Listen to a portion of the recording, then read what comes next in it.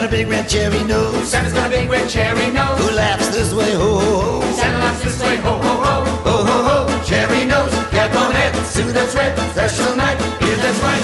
Must be Santa, must be Santa, must be Santa, Santa Claus. Welcome, everyone, to another episode of the In Real Deep podcast. I'm your host, Steve Semino, senior writer at InRealDeep.com, and with me, as always, is executive editor Andrew Johnson. Hello, Andrew. Hey, you cotton-headed nitty muggins. That's. I wonder how they settled on that. It's a very appropriate. It sounds like it's way worse than it is. Like, it's a great choice of gibberish, term or whatever. Definitely passes for like a racial slur at the North Pole, I think. Definitely. Oh, welcome back, everyone. If you didn't guess from that little comment or the name of the episode or the month we are currently in, it is holiday month, Christmas month on the In Real Deep podcast, and we are talking Christmas movies. And as always, since it's December, we have to have our Christmas guru, our superstar, our Santa lover, Sam Johnson is here. Hello, Sam. Hi there. I'm not feeling great today because I went to a concert last night, but my Christmas spirit is indomitable. I don't doubt it for a second. You always, whenever Christmas comes a call, and you are always there to heed it. So we appreciate you powering through despite ringing in ears or whatever ailment befalls you today. It's mostly being hungover. Or that's true too. I mean, that could be an excuse, for most of these, given that we record them on the weekends. I think that is a common sentiment, perhaps. But regardless, we are here, we are going strong, and we are talking about Elf. And this is an interesting one because I think when we started, when we decided, or when Sam decided for us that we were going to talk about Elf, I think we all sort of thought, okay, that'll be an easy one. That's such a charming, pleasant movie. There's no downside to it. There's really nothing wrong with it. Like, it'll be a quick, 20-minute episode. But I know we were chatting before. It's not a different movie than I remember, but there was certainly more going on the negative side for sure than I particularly recall. I mean, it's still a very highly charming movie and definitely among the, my favorite Christmas movies still. But yes, I also there are some things I had forgotten about it. And I've watched this movie many times over the years, but usually, like a lot of the movies, it's like interrupted by commercials and rapping and walking out of the room and whatever. And this is the first time in a while I'd actually sat down to watch this movie start to finish. So, yeah. And Sam, I feel like you might not agree with us in that regard, but yeah, that's what we're here to find out about. I'll be very interested to hear what nits you guys are picking on this movie, because overall it's just a classic. Well, before we get too deep into it, let us do the more like Christmas beer segment. I do not know if anyone has a beer, though I will be very impressed, and I wouldn't put it past any of us to be consuming one. No judgment on the In Real Deep podcast, that's for sure. But I am enjoying a Starbucks cold brew. I am saving my alcohol for later in the day. How about you guys? I am drinking an ale, but it's a ginger ale from Canada Dry. It is in a lovely, lovely Christmas box and can, and it's quite crisp and delicious. But I also am gonna save my boozing and carousing for later in the evening. Yeah, I couldn't do it today, guys. I'm drinking water. Hair of the dog, though, Sam. That's the solution to your problems. Well, I just couldn't do it today, guys. I was thinking about it. Or maybe a plate of spaghetti with syrup over it. That might be good. That might be a good way to drag you out of the hangover. I had too many Christmas ales last night. Yeah, it's tough, man. They bite you. All right, well, now that we know that we are all consuming normal, respectable beverages, let's talk about... Oh, and then that's good. I think that's very appropriate, because Buddy would not want us to drink alcohol anyway. Though he does drink alcohol at one point and makes a new best friend, who, by the way, I think that character in that scene in the mailroom says he's like 26 years old. Yes. That is like a 50-year-old man. That's not true at all. No, I think that was a joke. Okay, it was. Okay, I wasn't pretty sure. Yeah, I interpreted that as a joke, and a very funny one, if it is a joke. If not, it's very strange, yeah. But why, when you're drunk, do you forget your age? I've never had that. I guess I might be off a year or two, but I don't usually have that issue. No, I think he was just lying. Oh, Sam, is that how you interpreted it as well? I didn't get that. I thought he was actually saying he was 26. I thought he was too, but I guess that, I mean, it is. He's obviously not, at least the actor isn't, so it probably is a joke. But yeah, I didn't particularly pick up on that. He looks like a Caucasian Danny Trejo. So He does very much look like a Caucasian Danny Trejo.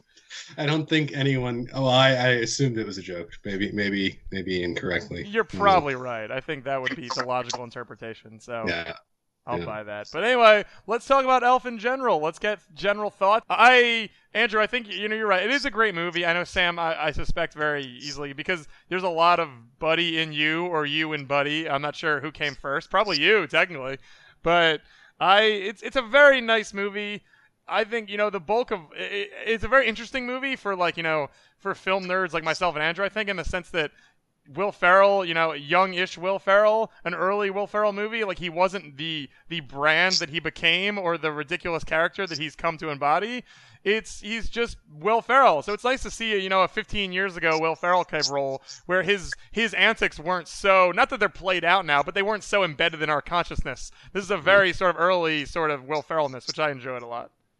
Yeah, and it's a great cast around it too. I mean, obviously James Caan is sort of like the War on Christmas character, and then Bob Newhart as the narrator is just I kind of forget about that every time I watch this movie, and his deadpan humor really adds something. And then even like a Peter Dinklage before he was Peter Dinklage, and Zooey Deschanel sort of before she was famous. So it's a great cast. I also wrote down that it's sort of like if it's a classic Will Ferrell performance, but also a little bit unusual because there's so much there that is normal Will Ferrell, but then he's not profane or there's really not a lot of like sort of bathroom humor or anything like that I kind of associate with Will Ferrell, or he's over the top in sort of a different kind of way. So it's also kind of an unusual performance, even given everything that sort of came after that. Like Step Brothers was only like 4 or 5 years later. Similar kind of character, but like a really different like subject matter and vibe and everything like that. But I would just say, like, even with that great cast, I think like Will Ferrell just makes the movie. Like this isn't a thing without him. I mean, right from his sort of delivery to his body type, he is kind of like one of the funniest things right out of the gate is that he's an elf and he's so like large and it's sort of oddly shit. I mean, that visual gag sort of never gets old. The only other thing I sort of think is just like this movie sort of, I think, and I see this having like a 3-year-old now, like I think this movie is actually possibly the best distillation of like what it's like to be a young kid at Christmas. And I love that, I feel like I'm a year away from Anna serving us M&Ms and spaghettis for breakfast. So yeah, it's a great Christmas movie. Yeah, it's packed with Christmas spirit, the whole thing, and Will Ferrell brings all of that to the table. I love the physical comedy. AJ, they use Will Ferrell's body very well. Like just when he finds out he's a human and he goes crashing into his home and he's like breaking the chair 'cause it's tiny, and then he goes and sits on the toilet. It's just like it adds a level of hilarity that's amazing. I also like I like the contributions of all the characters and how they develop also. And so even though Will Ferrell drives forward a lot of the transformation in the characters, each one of the characters has their own progression. And like everyone from Michael to, is it Mary Steenburgen or whatever? Yeah. Burgeon. Steenburgen. And then also, and obviously James Caan. I just love all the characters. It's a fantastic, fantastic film. It does do a really nice job of giving, though Buddy is an absurd person and is absurd in many ways, it is sort of earned why almost not everyone. It doesn't really make sense why Zoe would end up falling for him. That's a little creepy. He's a lot older and he's got borderline mental health issues that he needs to deal with.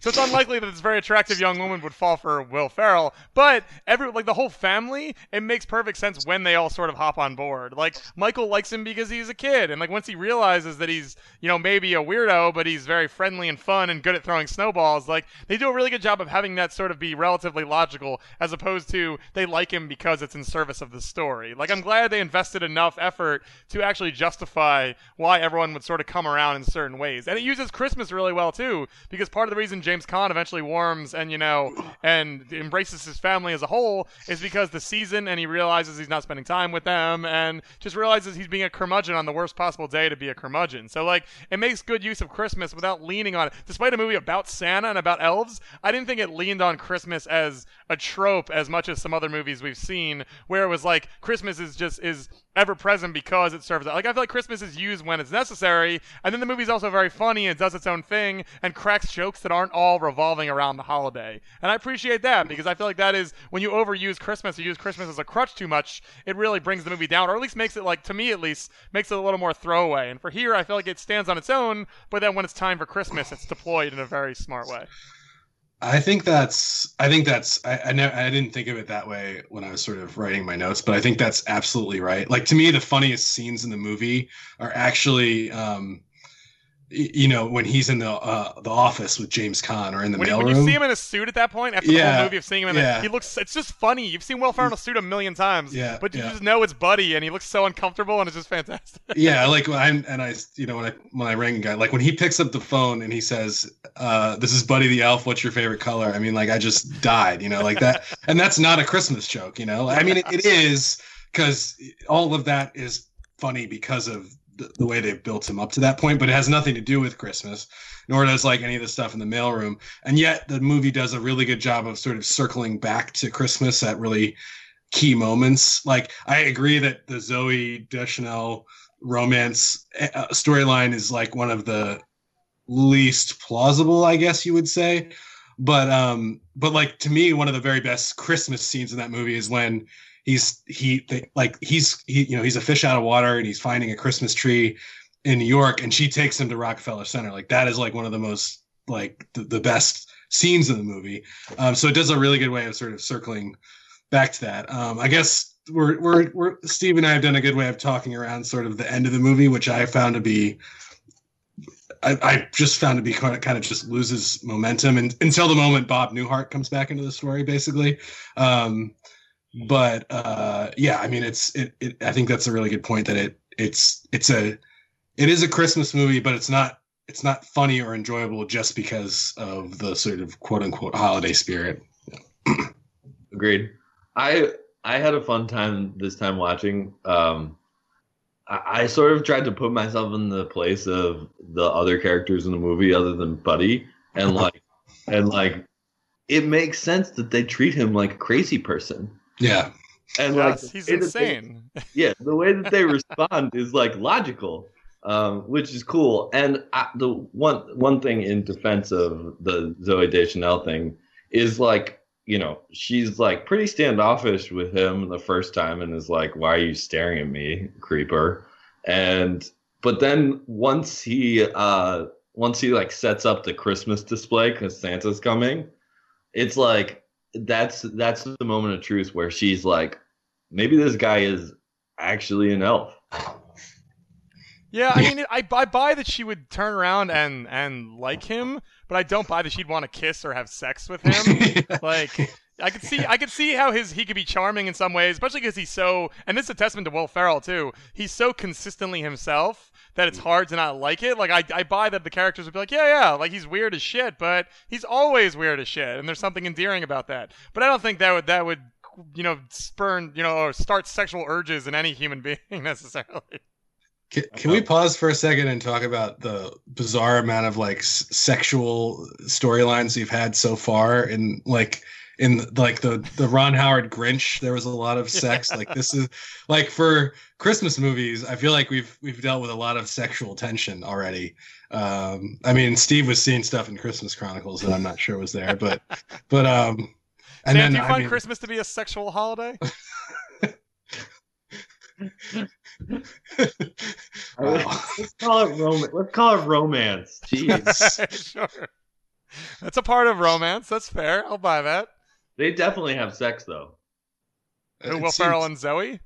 Yeah, because he They have a shows- baby at the end, so they have to have had sex at least once, That's true. right? That's right. No.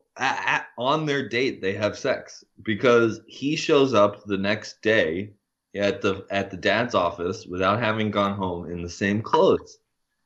Mm. Do you Hmm. think does he own a series of clothes at that point, meaning Buddy, or does he have like just one set of clothes? Well, I guess he has a suit and like an elf suit, so he has two sets of clothing. But Andrew, what do you think? Do you think that they have sex on the first date? I missed that, but I think it's I think it's possible in the context of the movie, but it's not very believable in the context of the characters. If that makes sense. I didn't notice that, but I'm sure Sam's right about the detail. He's probably seen the movie a lot more times than I have. So All right. Well, there you go. That'd be great. And Buddy is really happy. Like, not that he wouldn't be happy just with a fun first date, but he's over the moon. So maybe he just had a really good night. Who knows? well, and thank God Jon Favreau and the writers did not make that explicit, because that would have, I think, kind of spoiled the whole vibe. Like, I could yeah, see if Buddy it. if we saw Buddy navigating sex for the first time, Yeah. like in real, Don't- that would be a different need to type see of that. scene. I don't need to see that. That's why it's romance, not sex. So it's romance when there's sex, but no one talks about it. That's romance.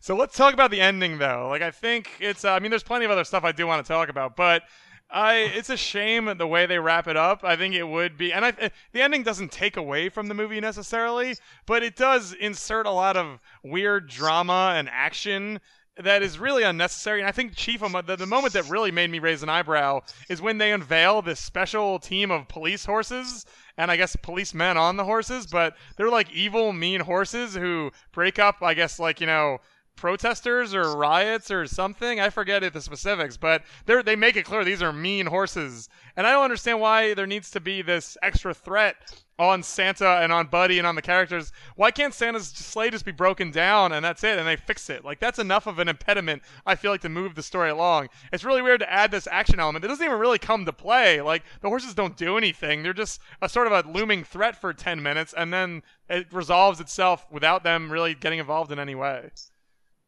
Or without Buddy really being, I guess he fixes the sleigh, but to me, the problem I have with the whole ending of the movie is just that it basically sidelines Will Ferrell to a large degree. I mean, he's like working on Santa's sleigh, basically, so he doesn't really have any funny lines or any of the sort of, the charm level is sort of taken down several notches. And I just was like, I know a movie like that's got to end with some dramatic flourish, but like I was kind of bored by it, to be honest. And I didn't really care about the reporter, or like I did like Matt Walsh flirting with her, though. That was funny. Well, I kind of got the point of the reporter like after 2 times, and I don't know. It wasn't. I had sort of forgotten about this ending, or it's been like chopped up through commercials, so it doesn't seem as like weird, but it's kind of prolonged too, right? Like, it's like sort of 20 minutes or so of like, and again, to me, the big issue is it sidelines the character Buddy. And that's the whole reason that the movie is so freaking enjoyable up to that point. And then, like I said, for me, like, as soon as all of that is over and we're back at like the North Pole with Bob Newhart, and he like sits on Bob Newhart's lap with his child, and I'm back on board. But it was just like, it just kind of is like a strange 20 minutes. I don't know. I'm sure Sam disagrees. Yeah, I don't know.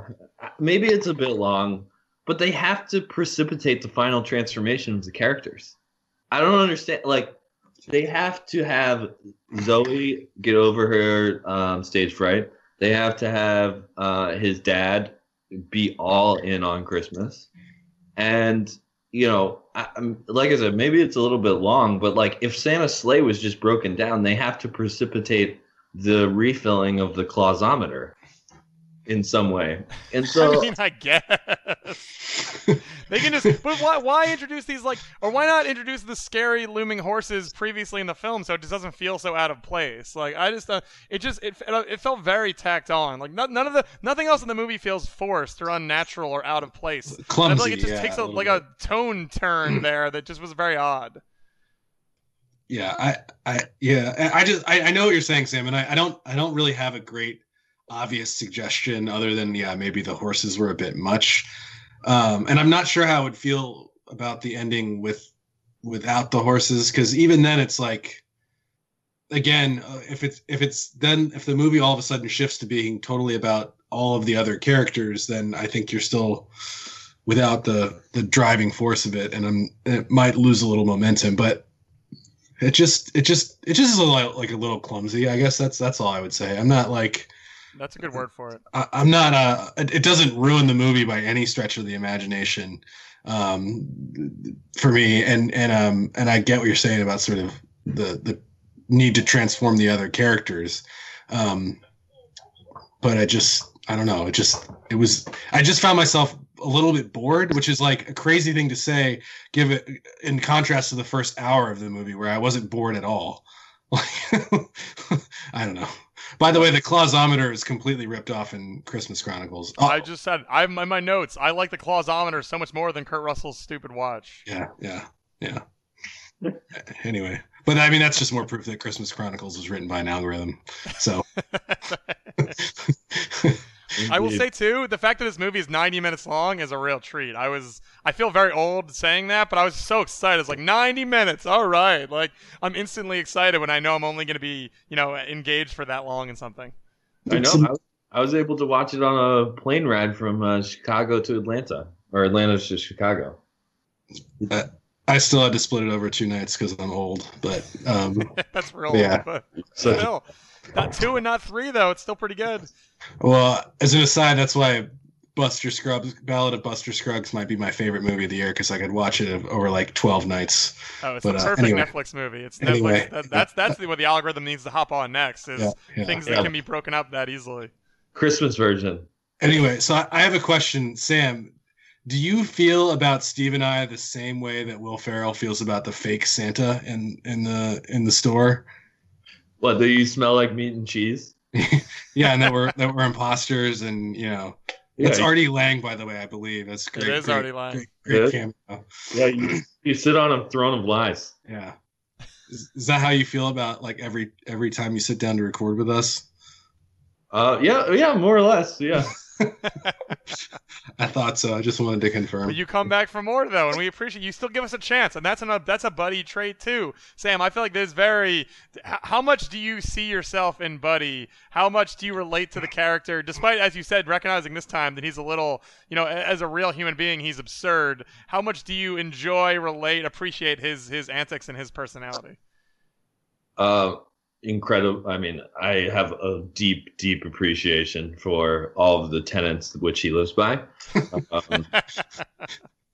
So yeah, I feel like I'm a functioning member of society with Buddy the Elf undertones. So like you can't just be Buddy the Elf in the real world, but I try to get as close as possible. I mean, you could if you wanted a job in a mailroom, I guess. Or writing children's books. That seems to be a thing that he's capable of. Yeah.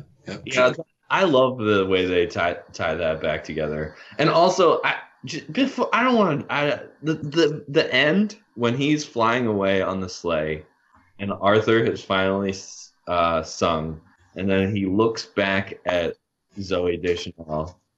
Like, that is a tearjerker moment. I don't know, man. It's like all of those people are just better versions of themselves because of Buddy's influence. It wasn't a tearjerker for me, but not for me either. But it was nice. It's nice. Yeah, it's very nice. Yeah, Sam, I think you're right though. One thing I did appreciate, again, a little thing the movie does that I enjoyed.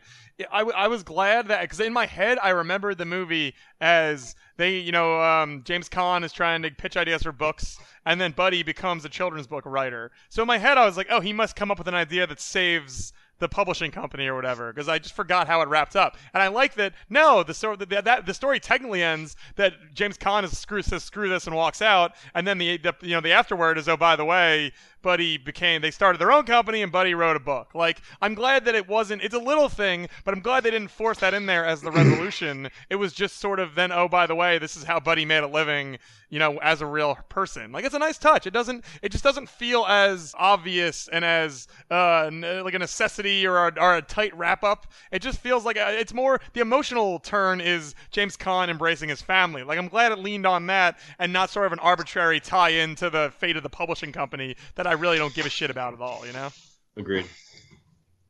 So one thing that I think is, I was just looking at the IMDb page, and the amount, this movie made a lot of money, like right out of the bat. And I think that's kind of interesting. I was listening to this thing on Audible, which was about like sort of how holiday songs become successful. And I think movies, a lot of the successful holiday movies fall into the same boat, which is that it actually, and I think It's a Wonderful Life is kind of a classic example of this. They aren't like seen as instant classics. A lot of times they're sort of like panned critically. And that's true of like the songs and movies. But this to me is like, Elf is the exception to that like general rule. Like it was a hit when it came out, and it's just worked its way into the sort of holiday movie canon very like immediately. It didn't take time or revisiting or anything like that. Like eventually Arthur Christmas will, I'm sure, be part of the canon. But like, I think that's kind of interesting that it was like, and it does make sense. I don't know. I was in the middle of college, so this wasn't like a thing for me when it sort of came out that year, but like, it's great cast, funny actor. And it's kind of interesting that it was like right away a holiday classic. I mean, yeah, it just shows that the world wants and needs more solid Christmas content. And I think it shows, Andrew, and I didn't even think about that either, but it does make sense, and I think it's a testament to that this is a good movie for the most part in and of itself, It has the Christmas element, which everyone remembers it for, but if you just see it as a Will Ferrell movie, like, I'm not a huge Christmas person, as we've established on this podcast, but there's value in this beyond just the holiday spirit. It's just a fun movie to watch. So if you like Will Ferrell's antics, there's plenty there for you on its head, and then, oh, by the way, if you're Sam, it's Christmas, and it's there, and you can hug it and love it. Yeah, we hug it, we love it. Do you guys think that this classifies as War on Christmas movie? That's the whole reason. No, I mean it's just an inter-family war, I guess. Who's right? waging war on Christmas? Yeah, who's like James Caan character is certainly a grump, but he's not waging a war on Christmas, really. He's waging a war on a crazy person who's claiming to be his son, which is actually kind of understandable and rational in a lot of ways. And then he works too much, which, that I don't know. I don't think it's a war on Christmas movie, now that you asked that question. James Caan is waging a proxy war on Christmas. And so is his boss, frankly. His boss is mean. Definitely is. That's Why true. are they holding a board meeting on Christmas Eve too? What the fuck is going on? That's not a thing. I think even the meanest companies will give you like that night off. I really doubt there's business that needs to be held that night. Especially a children's book. Like, come on. I mean, they posted a -8 for the quarter, guys. Yeah. I don't know what that means. What does a -8 mean? I don't even. I guess I'm not a publisher, but or a businessman. Yeah. Yeah. So I noticed too that it was when you first see the CGI in this, it looks a little dated, and then I think I got, as that goes on more, that it's supposed to, like, I don't think I grasped right away that it's meant to call back the old time, animated movies. Because my first thought was, oh man, this CGI sucks. And then I saw when they're saying bye to Buddy, and I was like, oh, it's funny, I get it now. Like it's a reference. Yeah, it's supposed to be like the Rudolph the Red-Nosed Reindeer, like slow stop motion. I mean, I think that's largely what they're referencing, because the snowman is basically supposed to be Burl Ives, the Burl Ives character in that. Sam, you're the true expert here, but I'm pretty sure I'm getting my reference right. That's what they're going for. So, yeah. Yeah, Which is another nice little touch. Nice reference. all the costume, his elf costume is the same as the elf costume in Rudolph.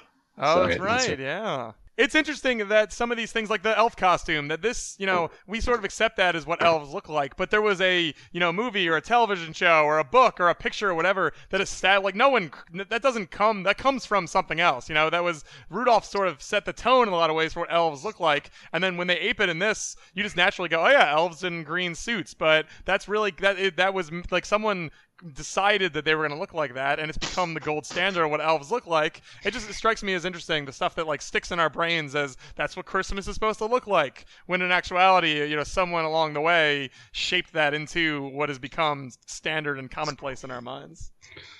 Yeah, and it's funny. Like I also, I was watching last night the SNL Christmas special. And now that you say that, I'm like, there's a scene in there.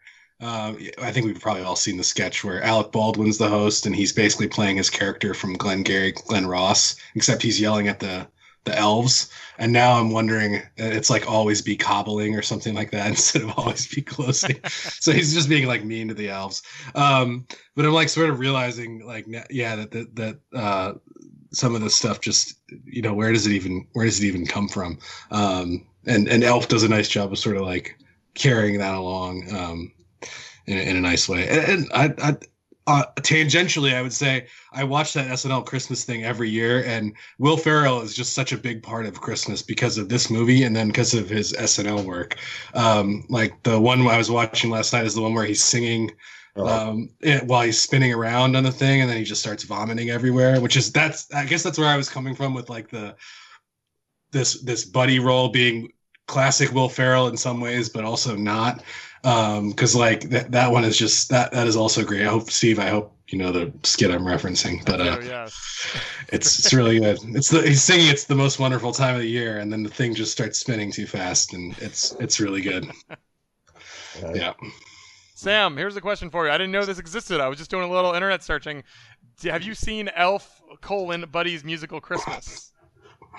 No, I have not. It is a NBC animated special that keeps the characters of Elf alive, and it aired in 2014. Wow. With Jim Parsons as Buddy, Ed Asner reprises his role as Santa, Mark Hamill is the dad. This seems like so up your alley. I can't believe I thought you were going to lecture me for being a fool and not knowing what this is. It's an hour-long, it's on DVD and Blu-ray, so maybe we need to supplement our Elf viewing with this Elf: Buddy's Musical Christmas viewing as well. It's on my list now. I would definitely watch a workplace comedy around the North Pole elves. I would just say like an elf spinoff movie. Because I thought some of those scenes were also, like Sam was saying, like him running into stuff because he's so large, and him being completely incompetent, basically. Like, he's still really good with the Etch-a-Sketch, which is interesting. I don't know. Well, he's just compared to elves. He's not. He can still make 87 Etch-a-Sketches in a day. Right, that's pretty good. True. It's more than I can make in a day. Do you guys have any specific moments? There's so many amazing little moments in this movie. I think that's the thing that really brings it home for me. And AJ, what you were saying about the first hour is just it's just hit after hit of just Will Ferrell being amazing. But are there any that stick out in your mind? My favorite by far is both sides of the equation when Buddy's eating cotton balls and James Caan's face is trying. You tell James Caan is trying so hard not to laugh, and Will Ferrell's face of just refusing to stop doing it. I thought that was probably my favorite part. I laughed really hard at that. I mean, there's a lot of parts that I always like reference or quote. Like I mentioned "Hi, it's Buddy the Elf. What's your favorite color?" and the narwhal going, "Bye, Buddy. I hope you find your friends or family," whatever he says. Yeah. But there were like two small. I think to your point, there were two small parts that weren't necessarily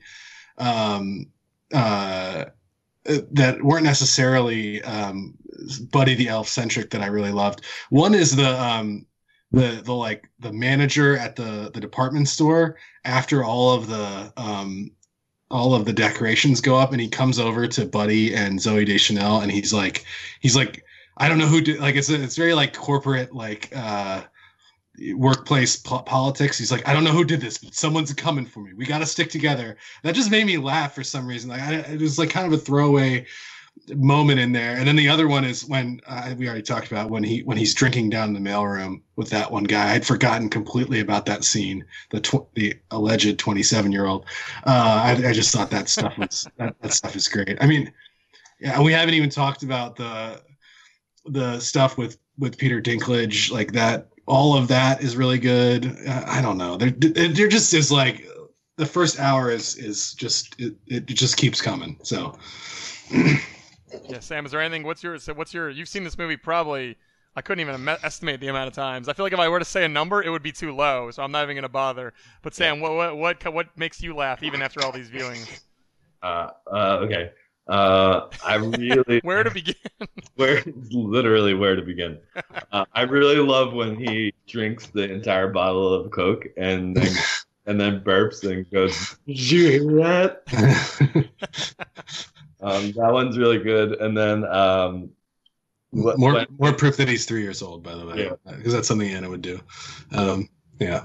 I love also when he okay, so there's another one where they're doing like a little montage when he's still at the North Pole, and it shows him like in the elf choir, and then it shows him dunking on all of the elves. Yes. Like basketball.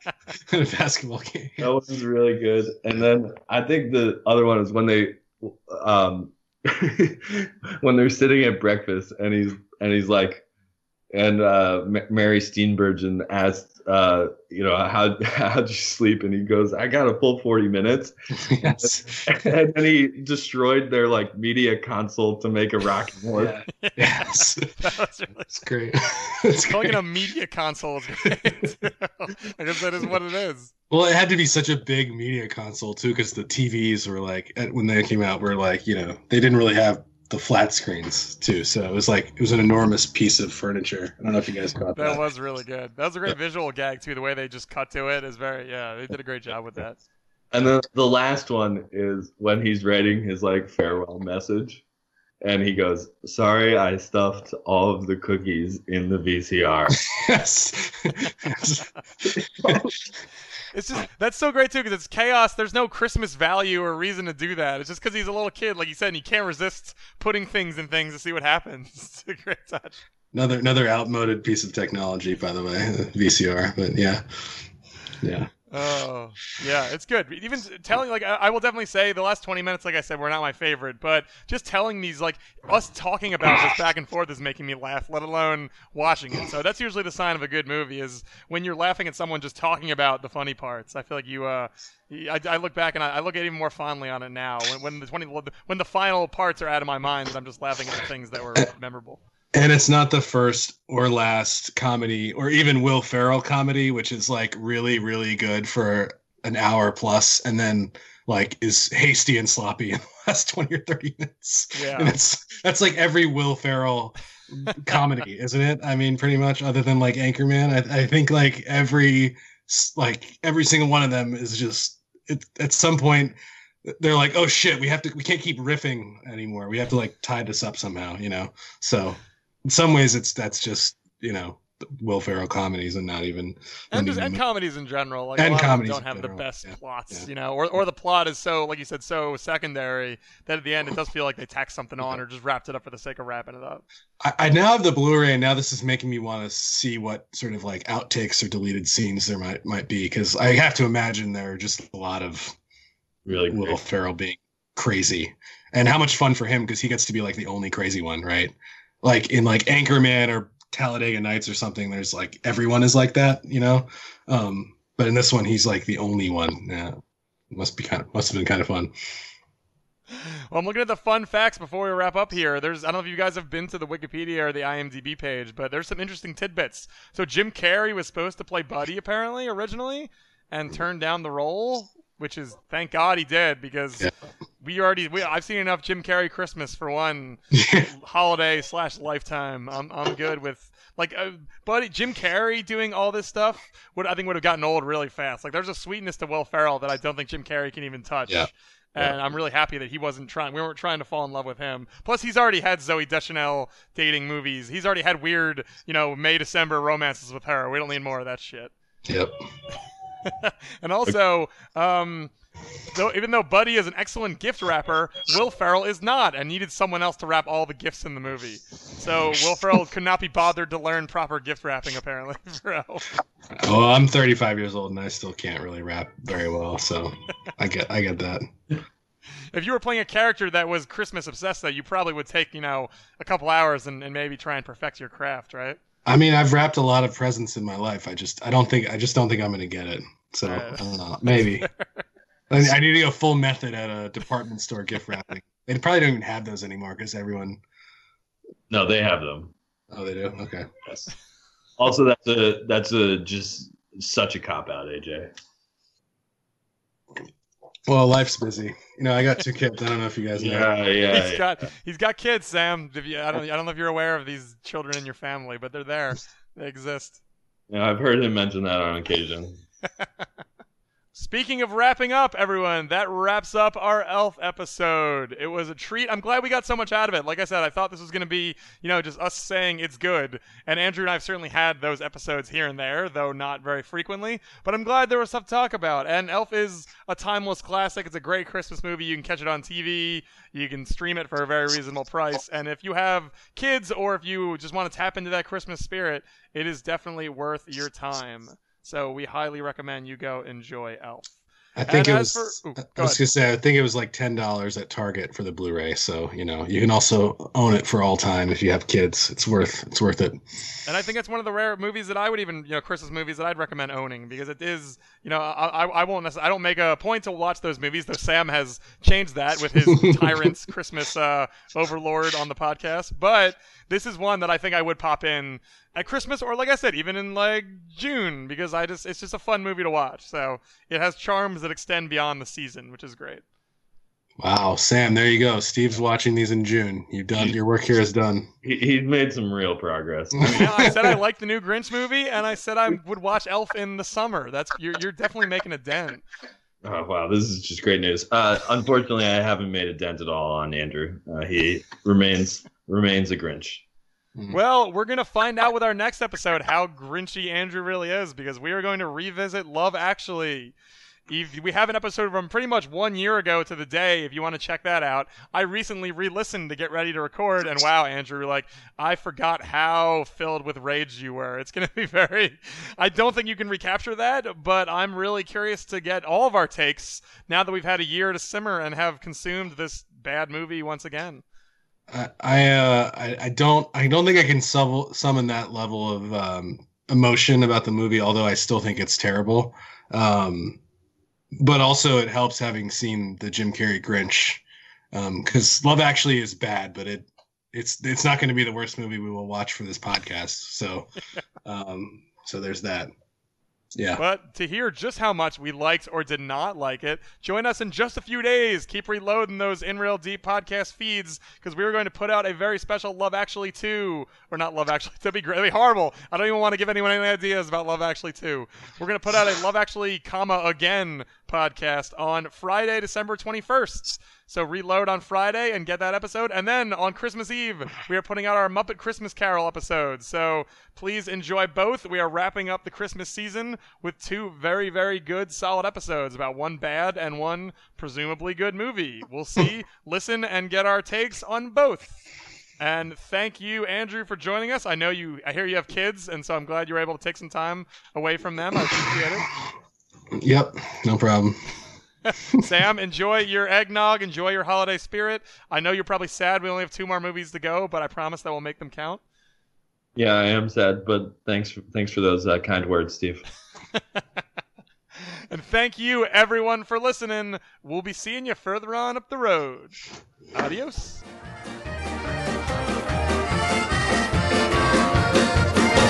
Ooh, very soon will come my way. Santa very soon will come my way.